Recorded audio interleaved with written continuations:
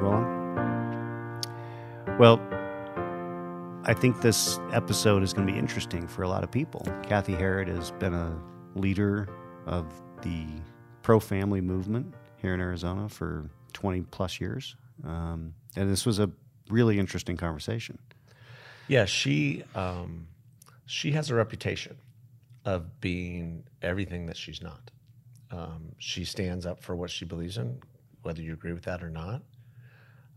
I met her maybe 3-4 years ago, and I didn't realize that she was so sweet and nice and gracious, and yet she has this reputation of being this dragon lady. And it's not that. I don't even think that's right. It's that the Center for Arizona Policy actually is very effective, and they get a lot done. They get a lot done. And they probably get more done legislatively than any other group in the state, and have been for, as long as she's been a part of it. Right. So it's really impressive. Yeah. So listen and learn. And easy on the hate mail. Yeah. This is a good one. Yeah.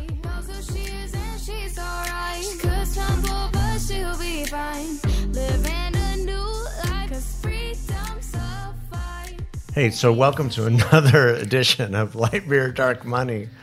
I'm Light Beer Man Chris Clements, next to Sean Noble, the king, prince of dark money. And I'm guessing, Cathi, you're probably like, wow, I can't believe he's embracing that. But because it's something that, has been seen as a pejorative term for so long. And finally I was like, you know what? I'm never going to change it. They're just going to call it dark money. So what? It's, the kind of speech I believe in. Not that it's dark. It's just anonymous. It's called free. Yeah. It's called free. That's exactly it. So today we've got Cathi Herrod from Center for Arizona Policy with us. Cathi and I have known each other for a long time. I was going to try to figure out the years, but it was 1994, I think. Yeah, 94.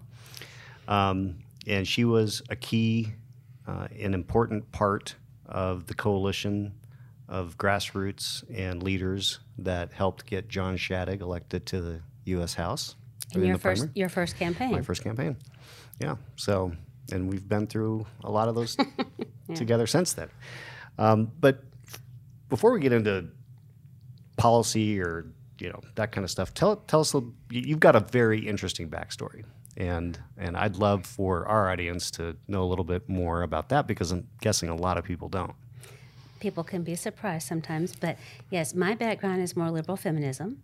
That I was raised in Texas for the most part. I came out to Arizona. I was a twice-a-year kid. My dad lived here.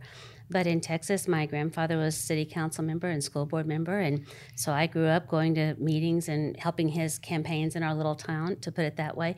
But hit the University of Texas campus and got involved in a lot of liberal political endeavors. And I remember being disappointed that I'd missed the protest of the 60s. So I was thrilled when the university president was, we wanted to get rid of the current university president, so I got to be in a protest. So, but worked on a lot of political campaigns, worked in Washington, D.C., interned, and then spent a year in D.C., and so thought that, more like the social justice, I would say, on the liberal side of things, and kind of went to law school by default.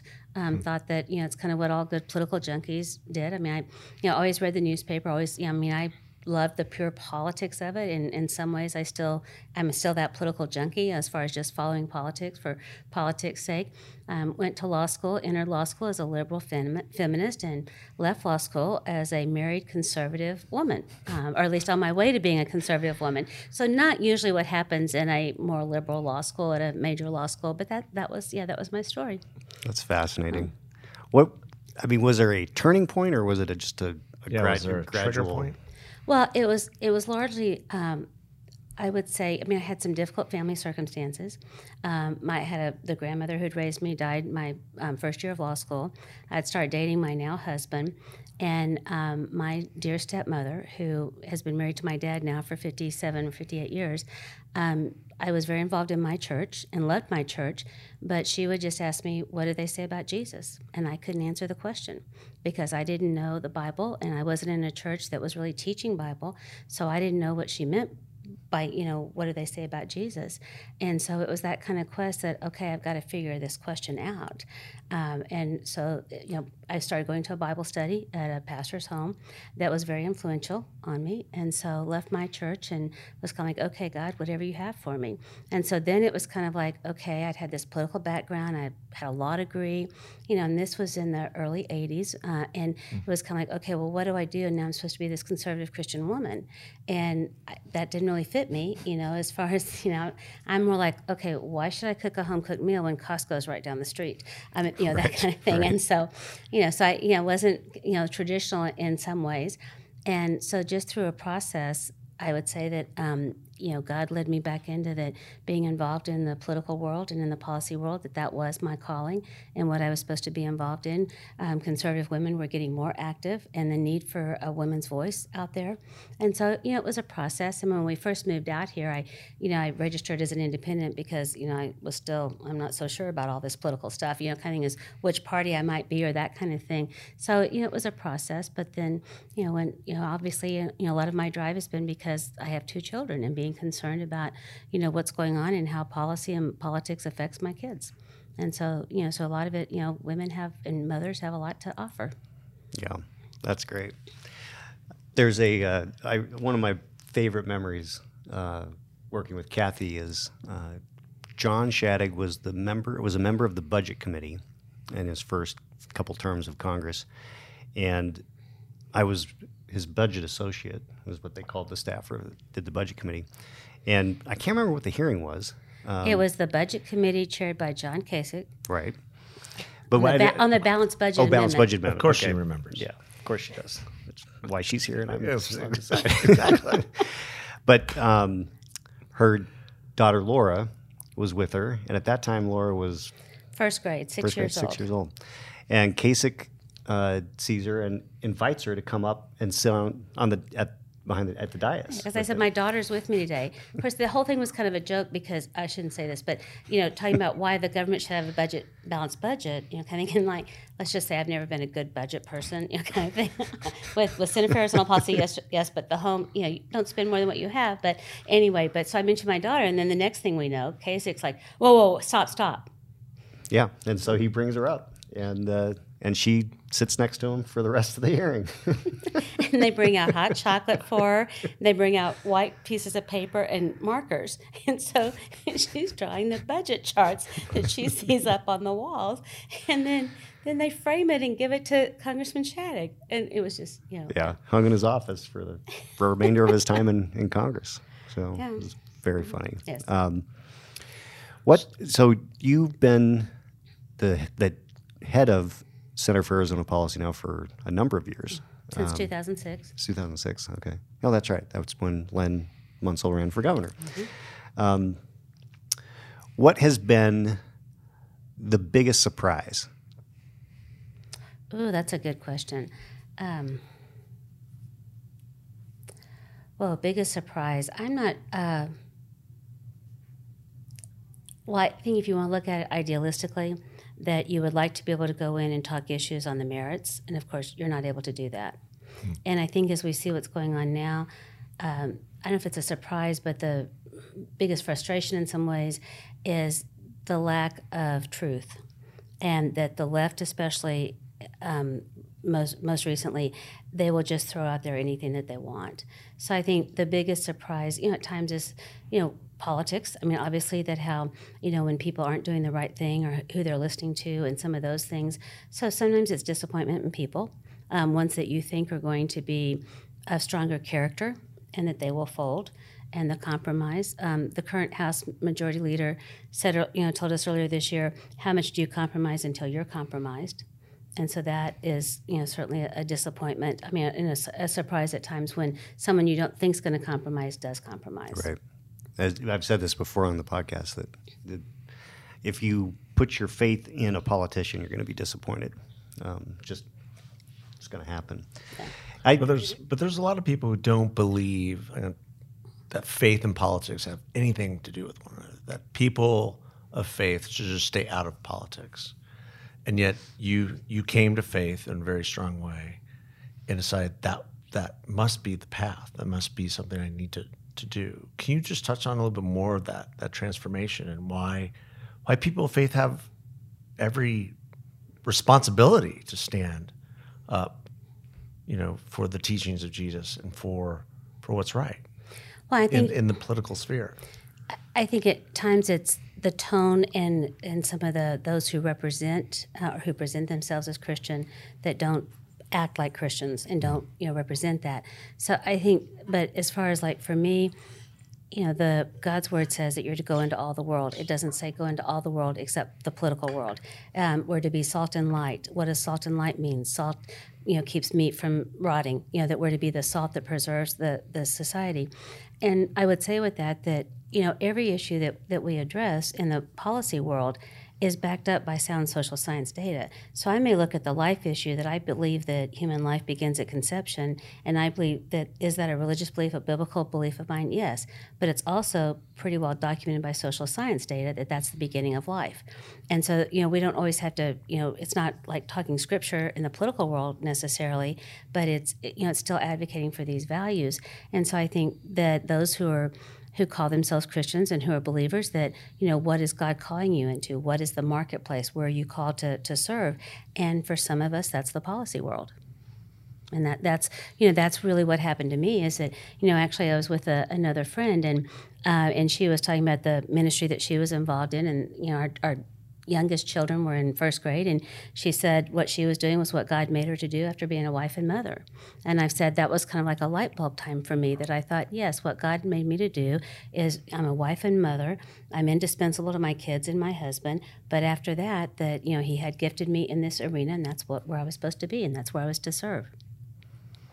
What you mentioned truth being lacking in politics, and unfortunately, it's both sides. I mean, this fiction about a stolen election continues to just baffle me. And, I especially all the consternation about what's going on in Maricopa County with this audit.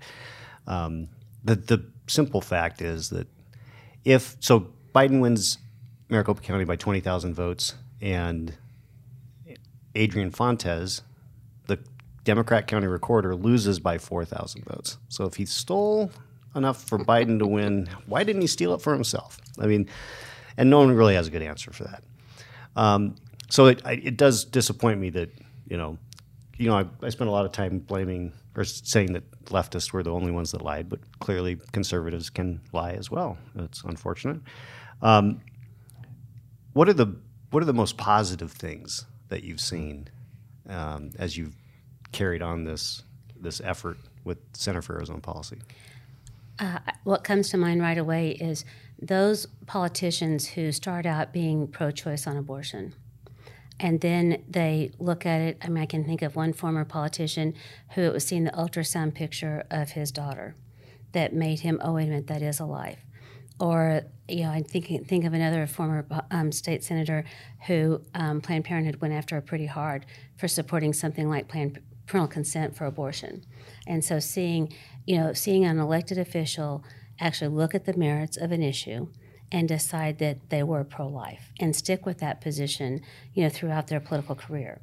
And so I think that that's been one of the most rewarding, because it's so divided on so many issues. And so for somebody to actually look at the merits of the issue and to kind of consider them and then make a change like that to go from pro-choice on abortion to pro-life, that's probably been the thing that's been the most positive, because we see that, I believe, throughout the culture and throughout the country, that people's minds and hearts have been changed on abortion. And that's one reason the abortion rate's gone down, is because you can't deny any longer that it's some form of, that it is a human being, that life has begun, and that certainly, it's like one of the former pro-life leaders used to say, what woman ever gave birth to a dog or a carrot, kind of thing, that this is a baby. And women who are pregnant call it a baby. I mean, that's what you're looking at. And so that's probably been the most positive, is to see that.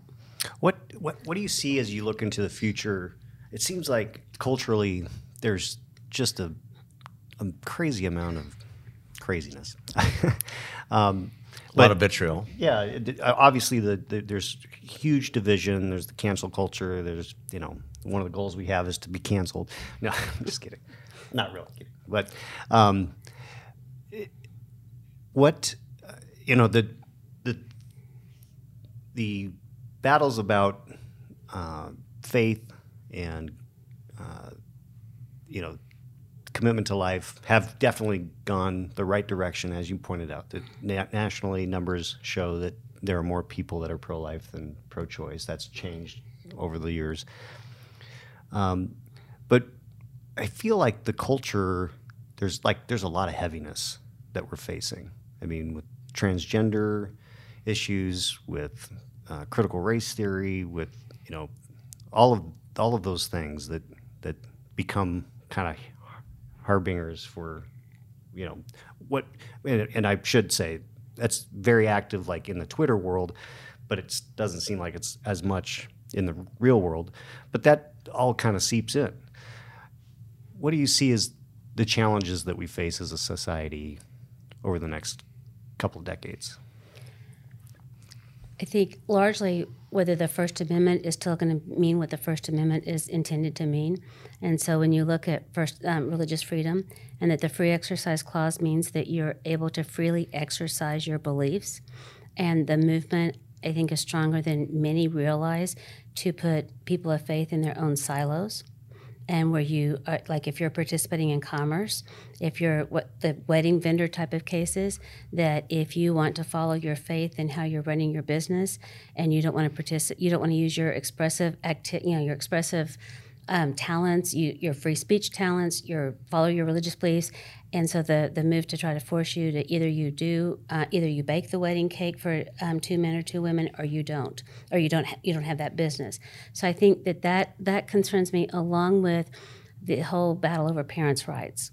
And we've seen this for a long time coming, but do parents really know what's best for their children, or does the government know better? Does the school down the road know better what's best for your children? So I think the need for parents and individuals to have courage and to be willing to speak up and defend their rights and to be out there looking for things. But I think freedom, in a nutshell, it's freedom. And what's freedom going to mean?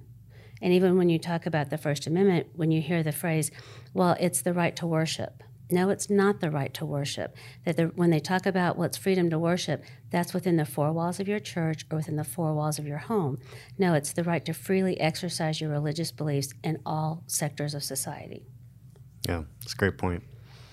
I think the assault on the First Amendment from all the different sides of the First Amendment are really, really frightening. It goes back to H.R. 1. We've talked about that before. Yeah, well, I mean, it seems like we went into this pandemic, the lockdowns and the school closures and everything.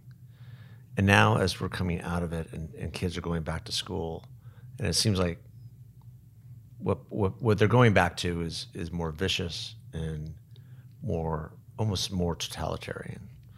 I mean, if you just read what parents are facing, there's a big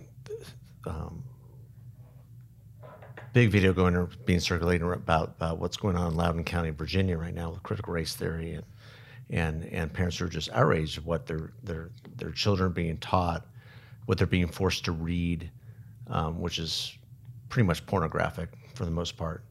How do we stand against that in the face of continued government control and almost omnipotence on our lives the last year? I think it's a 2-pronged response. One is elections matter. That we've got to be electing school board members who will at least respect parental rights, will respect what needs to be taught in the schools. So I think part of that is, what happens in elections. School choice matters, educational freedom, that we make sure that private schools and homeschools are free of government regulation. The minute you start to regulate homeschools or private schools, they're on their way to becoming government schools. So parents have to have an alternative for where they would place their children in education. So I think part of it is political. The other part is that parents have got to have the courage to speak up, to go into the school and say, we're not going to do this. That, for example, Arizona law gives you the right to withdraw your child from any classroom activity that is against your morals or beliefs. And so parents have got to be willing to go in and say, no, my child's not going to be in that class. The example of sex education in the schools, it requires opt-in parental consent. So you've got to engage. You've got to be going to those school board meetings. And it's not just the enforcing like your parental rights and overseeing the education of your children, but it's also the responsibility. So are you volunteering in the classroom? Are you participating in what's going on in your school district? And really that cuts across any of, whether you've got your child in a private school or a district or charter school.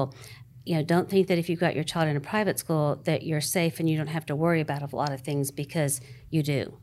Yeah, I think you point out something that's really important, and that is the involvement of parents when they can be. I mean, obviously there's circumstances where it's very difficult, but it is critically important that as parents we're involved in the education of our kids. I have one small example. When my second son, or my first son, but second child, went into kindergarten, they had just started all day K, and I noticed at Christmas break, I sat down to read with him and realized his reading had regressed from when he started school. I was like, this is so weird. And what had happened was he wasn't getting the reading skills that he had when he was at home, because my wife at the time, that her routine was put the baby to bed, read with him, in the morning. And so I went to the school and said, we'd like to take him, a half day. You have him in the morning, we'll take him in the afternoon so that we can work on his reading skills. And they said, you can't do that. What do you mean I can't do that? It's like, well, we only have all day options. And I thought that's crazy. And so I called the principal, called the superintendent's office, got assistant superintendent, called me back. And I said, I'm just wondering what options you have for a half day for kindergarten. And this is a direct quote. What person would be so out of their minds as to not put their child in an all-day K? And I was like, the person you're talking to on the phone, as a matter of fact. Because my child is actually regressing right. with your all day. I got frustrated enough that I decided, that I'd never done anything like this, because I was working for a congressman at the time, but I was like, I need to get a bill passed. And Mark Anderson at the time carried the legislation and went through committee. The only person who gave me any bit of a hard time and tried to scold me for being an idiot was Harry Mitchell, who was in the state senate at that point. And it passed. And so, not that he was able to, benefit from that, but, at least it was a small little piece of giving some parents a little bit more control. But it was just astounding to me that they didn't have that option. Yeah, and that's where parents, yes, in so many families you've got both parents are working, and so it's hard. Certainly it's challenging, but you've got to be checking what's going on and checking what's in the backpack. And, if they say, oh, we're not going to show you the syllabus or whatever, no, you have state law also gives you a right to review any materials that are being used in the school. And so to know your rights, but also, the tone and how you approach and all that stuff matters. But but I think that's what I think parents are waking up and they're concerned. Yeah. You mentioned sex education. I know that's been kind of a hot potato at the state legislature, and the governor vetoed your bill. And then there's been reports that you all are working with him on what might be next. You want to just kind of educate us about that saga and what you're trying to, how you're trying to empower parents on this issue? Sure, and I will say, never say die. Yeah. and right. we are nothing if not tenacious. So that's just a point I wanted to make. Like when you go to your website and you look at all the pieces of legislation that you've passed over the last several decades, it's unbelievable. It's pretty astounding. I don't think there's any other center-right, conservative-leaning organization in the state that is more effective than the Center for Arizona Policy. Well, thank you. God's been It's faithful. just not.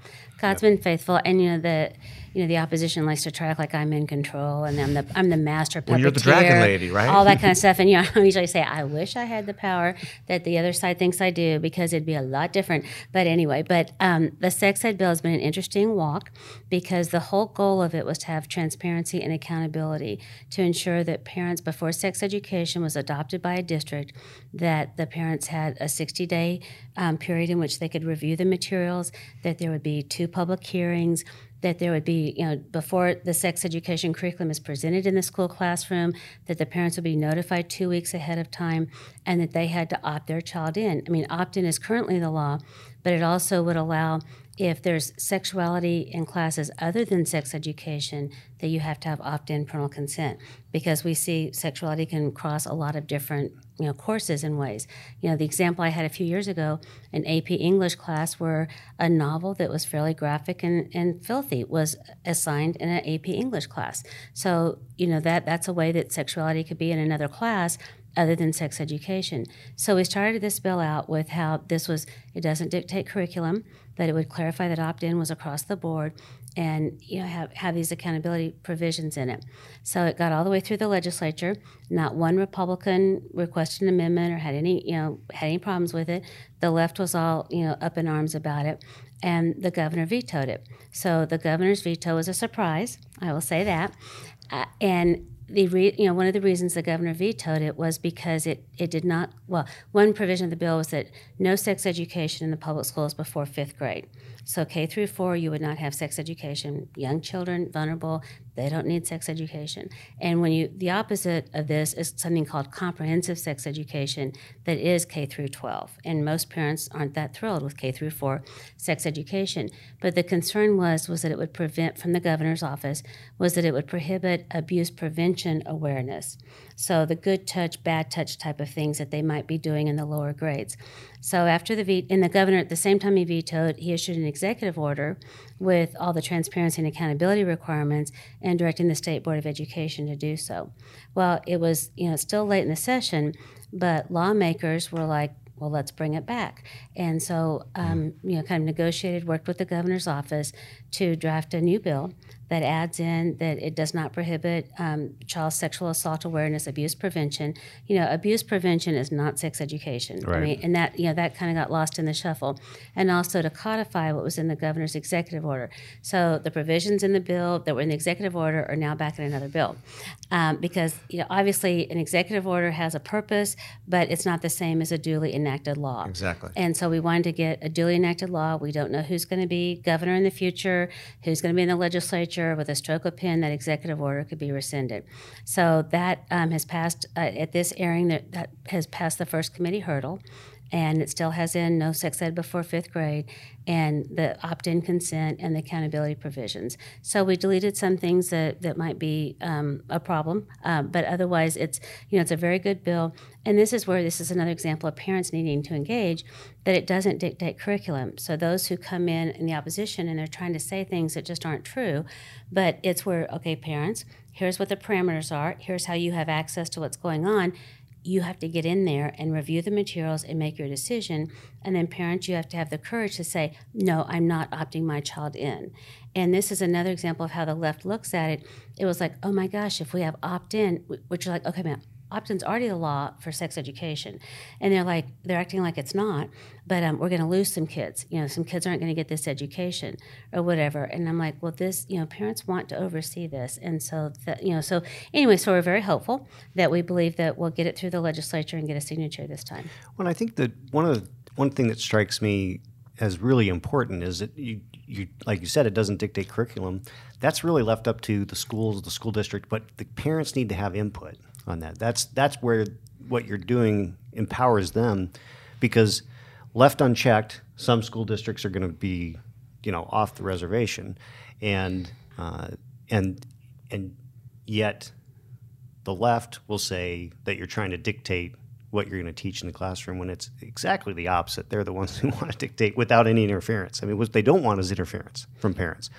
And I think that that's just a super important part that parents just need to know. And, they could have the ability to adjust the curriculum to be okay with their child being in that class. It doesn't automatically mean I'm not going to opt my kid in. It's I'm going to try to make this work for what my core values are. And what a sex education curriculum for one district might not be the appropriate sex education curriculum for another district in another part of the state. So it also it is a local control issue. And sure, we'd like to mandate a lot of things in the classroom, but it's also let's leave it to local control and with the parents participating.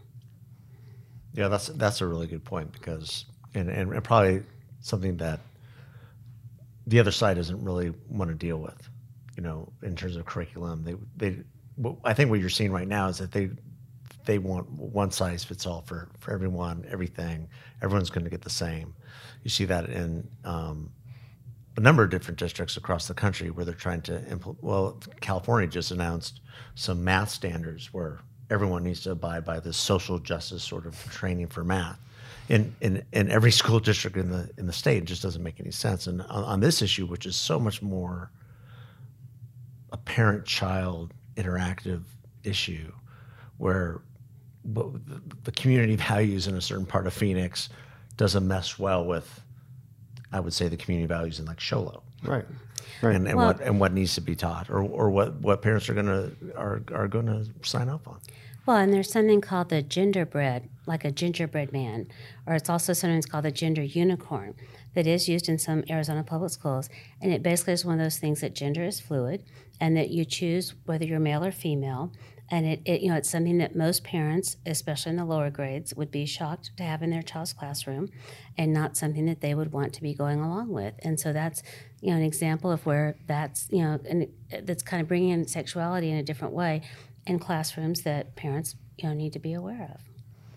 Yeah, the parental rights issue is one that, and when it comes to the transgender issue, the stories about counselors and doctors who are, pushing to have hormones, injected into these kids at like 5 or 6 years old. I mean, and with there has been a push for parents not to have a say in that. I just find that astounding. You can't, you have to have a note from your parents to take an aspirin at school, and I don't understand this. It's just, this is when my mind starts to go, aspirin, how about a Tums? I had to sign all that the other day. Well, and one of the stories from California a while back was, in the first kindergarten or first grade class, and there was a gender reveal. And so I never remember if it was a boy becoming a girl, but whatever. And so the little girl goes home, another classmate goes home to Mommy, Mommy, am I going to be a boy? Like 5 or 6 years old. And most parents aren't really that interested in walking their child through issues like that at that age. No, I'm not.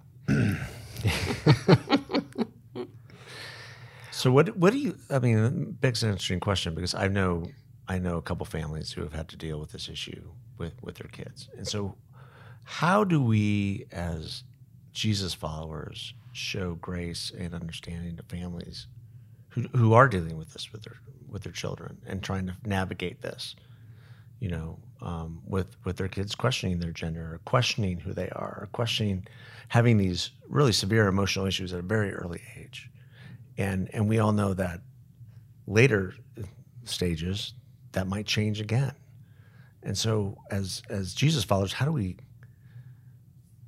both, assert basic biology, but at the same time, show grace, understanding, and love? Great question. It's very difficult, very challenging. Certainly there are, gender dysphoria is real for, some children.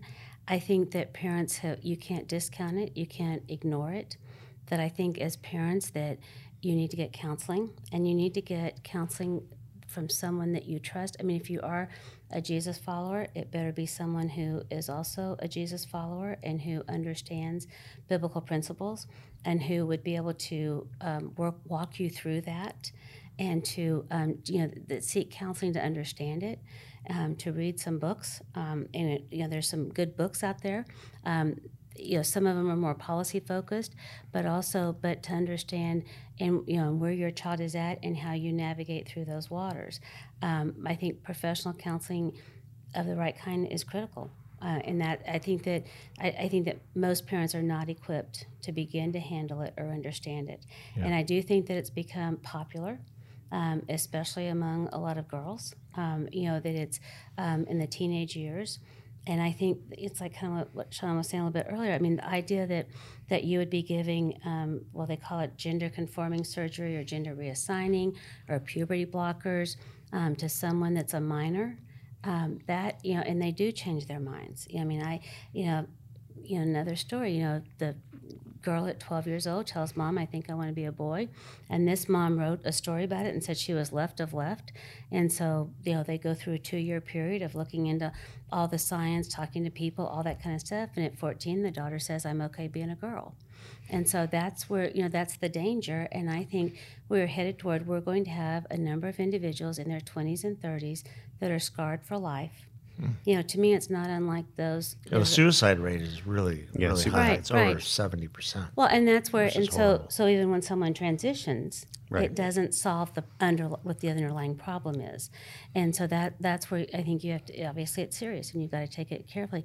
For some, it's a lark, and it's just what's popular in some ways, but that's where you can't deny it. Or you can't ignore it. I would say. Yeah. No, I think that's a really important component because, the first of what I view as someone who follows Jesus is love. Love one another, and we have to do that, and we have to be understanding, and we don't have to understand what they're going through, but we have to be understanding, and that we're going to show support, and and hope that they are doing what's best for them. Yeah. And likewise, in the political debate, you have to be very careful, the tone, the words that you use, that as far as what are the policy reasons behind some of these laws. So, in Arizona, this hasn't happened, but in other states, to, no puberty blockers to a minor, or that even say you have to have parental consent before a minor goes through that, or when you've seen custody cases where, one parent wants to do the transition, the other parent doesn't. We've seen those in other states, or, a parent losing custody because they won't go through the transitioning. And so, there's some real policy issues out there, and you've got to handle them carefully. Yeah. And rhetoric matters in this big time. It does, because people, it goes to the divisiveness, I think, of where we are as a society. They really, it's, you can't slip up anymore, You'd say something stupid, I don't think. At least some people can think it. But then you have the end result of a lot of this, and that is what's happening with the NCAA and girls, biological males participating in girls' sports. Which as a father of 2 girls, and one of which is probably is going to be a really good athlete, I just don't understand the logic in that. Well, and the best example is in Connecticut, where these two girls who are track stars and were winning the meets, setting the records, and 2 boys decided they were going to be girls, and the next year they start cleaning up all the track records and winning the meets. And so, there's a lawsuit over that. And after all the work done on Title IX to have equity in women's sports, exactly, and all of that now we're throwing that out the window because, and this is where, I'm sorry, you cannot deny that there are biological differences between males and females. And so whether it's lung capacity, whether it's bone density, whatever it might be, that, a boy is going to run faster than a girl is going to run, most of the time. And that's where it's sad to see. I mean, the Ninth Circuit Court of Appeals, about 2 weeks ago, heard an appeal from an Idaho law that, said no biological males in girls' sports. So we'll see what the Ninth Circuit does. We'll see what happens with the Connecticut case, because hopefully this will get, resolved. But in Arizona, you do have biological males competing in girls' sports. It is happening in our state. Because at the end of the day, Caitlyn Jenner could still beat you in a 100-yard dash. Yeah, she could. And just look at her. I always say, look at her hands or feet. It's still, and her DNA is not changed.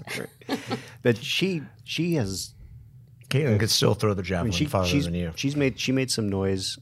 She's announced for governor in this recall, but she made some headlines saying that she's against. No, I think that's actually really helpful. Yes, I mean, we need those voices. Yeah. It doesn't mean that trans individuals can't compete in sports. Yeah. Yeah. Where do we want to go next? I don't. Do you got anything? Anything on your mind, Cathi? You want to get off your mind? We might get canceled just from that segment alone. I don't know. Well, you kind of inferred this a while ago, the whole lack of civil discourse. I mean, that's the other thing that is the most troubling, that you can no longer have a legitimate debate. And I cannot tell you how much, especially in the Arizona House, we see it repeatedly, where it's personal insults. It's, forget talking about the message or what the merits are. Let's just shoot the messenger and see what we can do. And that doesn't benefit anyone.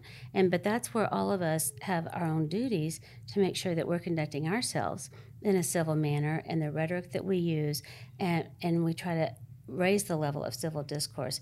And certainly our last president did not help that. I'm not saying that as a never-Trumper and as an anti-Trumper, but what we see people in public office doing in that regard matters, and that we have to make sure how we're conducting ourselves. Yeah, he definitely changed the whole dynamic of how you conduct yourself as an elected official, and I think that now we have politicians that are trying to be more Trumpy, and then obviously there's that leads to greater vitriol from the other side, and the political discourse, and we've talked about this on this podcast, has become who can be the loudest. Yeah, who can shout somebody down the strongest and be the loudest. And we need to focus on the issues and where people are on the issues. I mean, to see what's happening in the U.S. House, as we speak, is that now, a less conservative member of Congress has replaced a more conservative member in House leadership. And so when you so one was criticizing Trump, the other wasn't criticizing Trump. So now you've had it flip-flop. So now the third person in U.S. House leadership is someone who is, a conservative maybe 2/3 of the time? If that. Not even that, maybe half. Right, yeah. And that, that's where, okay, wait a minute, let's get back to the issues and the policies and standing up for what we believe in on the policy side. Do you, two questions. One is pure speculation on all of our parts, but one, do you think that Trump will run again? And two, let's assume he doesn't. How do we get out from under the influence, I guess, if for lack of a better word? I mean, he still controls so much because people are still, even though he's not the president anymore, still showing fealty to him rather than the policies or the issues. Well, the whole thing is frustrating because there's no question that the 4 years of the Trump administration were some of the strongest that we've ever had. He was the most pro-life president. Just, the bureaucracy matters. The people that I know that were in the Federal Health and Human Services Department and what they were doing from rights of conscience on the life side, civil rights, it was something we've never seen before. And so we're at a great loss now with things being changed, and to say nothing of the federal judiciary and the literal remaking of the federal judiciary under Trump. I don't think he'll run again, but that may be me.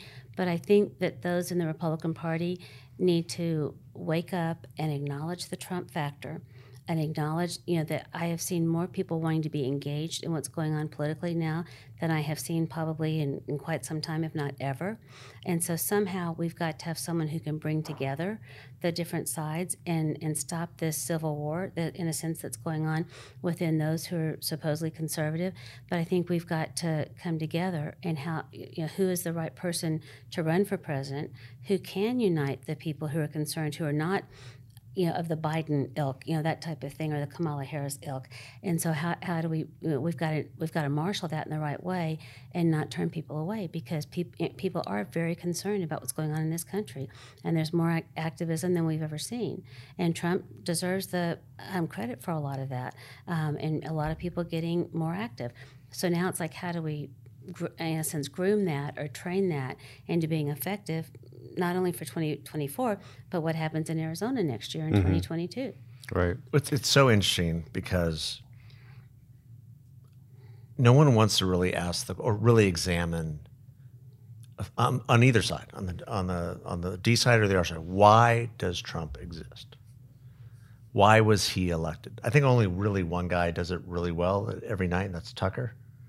Like, he gets it as to why these subsects of voters voted for Trump, why blue collar voters came over and voted for Trump, why more Hispanics than ever voted for Trump, and to your point, was it Trump? Some of it was, but it was also the way that he was able to communicate to those people about, he understood what was going on with their lives and what they needed. And I think what's baffling to me is that if you have an electorate where suburban moms left the Trump and went to Biden, and now you have a federal government pushing on all these issues in suburbia, which will turn off suburban moms, whether it's critical race theory or all these other issues that we've talked about. And then you have this slew of issues on the border, which also got Trump elected. You have, high taxes, more regulation coming down the pike, which also got Trump elected. It just seems to be an overreach, but at the same time, I'm wondering if anyone's really paying attention. At what point do people connect the dots, in a sense, that how to see that, okay, this is what a conservative, for the most part, conservative presidency looks like compared to what a far-left presidency looks like, and what do you want for your country, and what does freedom mean to you? And and even like to look at the surpluses, and of course Trump was part of that, but the debt and all the craziness that how money's just been handed out without whether there was even a need or not. For some people, that's kind of crazy. The people that were working full time, never lost a paycheck, and then they got a surplus check for each, that both, if it's a married mom and a dad and each child. That's kind of amazing. Some of those things that are happening, but that's where I think people have got to start thinking. Hopefully, what we see going on in our country, people will connect the dots that these are issue driven, that things are changing because of where people are on issues. And wake up and decide next year is going to be interesting. Will the Republicans take back the House and get a better margin in the Senate? If that doesn't happen, then that shows that the country's not paying attention to what's going on these issues or what the long-term effect is, and really, what's the legacy going to be for children and grandchildren? Right. Yeah, there's a lot facing us. There's no doubt. It seems like every election cycle is the most important in our lifetime. In our lifetime. And then you say, well, guess what? Yes, it really is. Yeah, I've been saying it since the most important in our lifetime. Again. Well, I'm certain that we'll have you back again before the most important election of our lifetime, which will be next year. But thank you for taking the time. Thank you. It's been fun. We love to hear people's stories. You've got a fascinating one, and your insights on what faces and ails America. Well, and I think also one thing about your story is really interesting is that you took time to figure out the meaning of life, and that is, was Jesus who he said he was?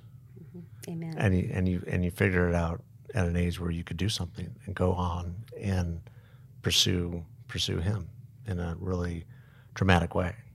Amen. So. Thank you for being a great friend, and thank you for just gracing us here in our little podcast. Yeah. Thank you. It's been a delight. Thanks. Good. Thanks, Cathi. Thanks.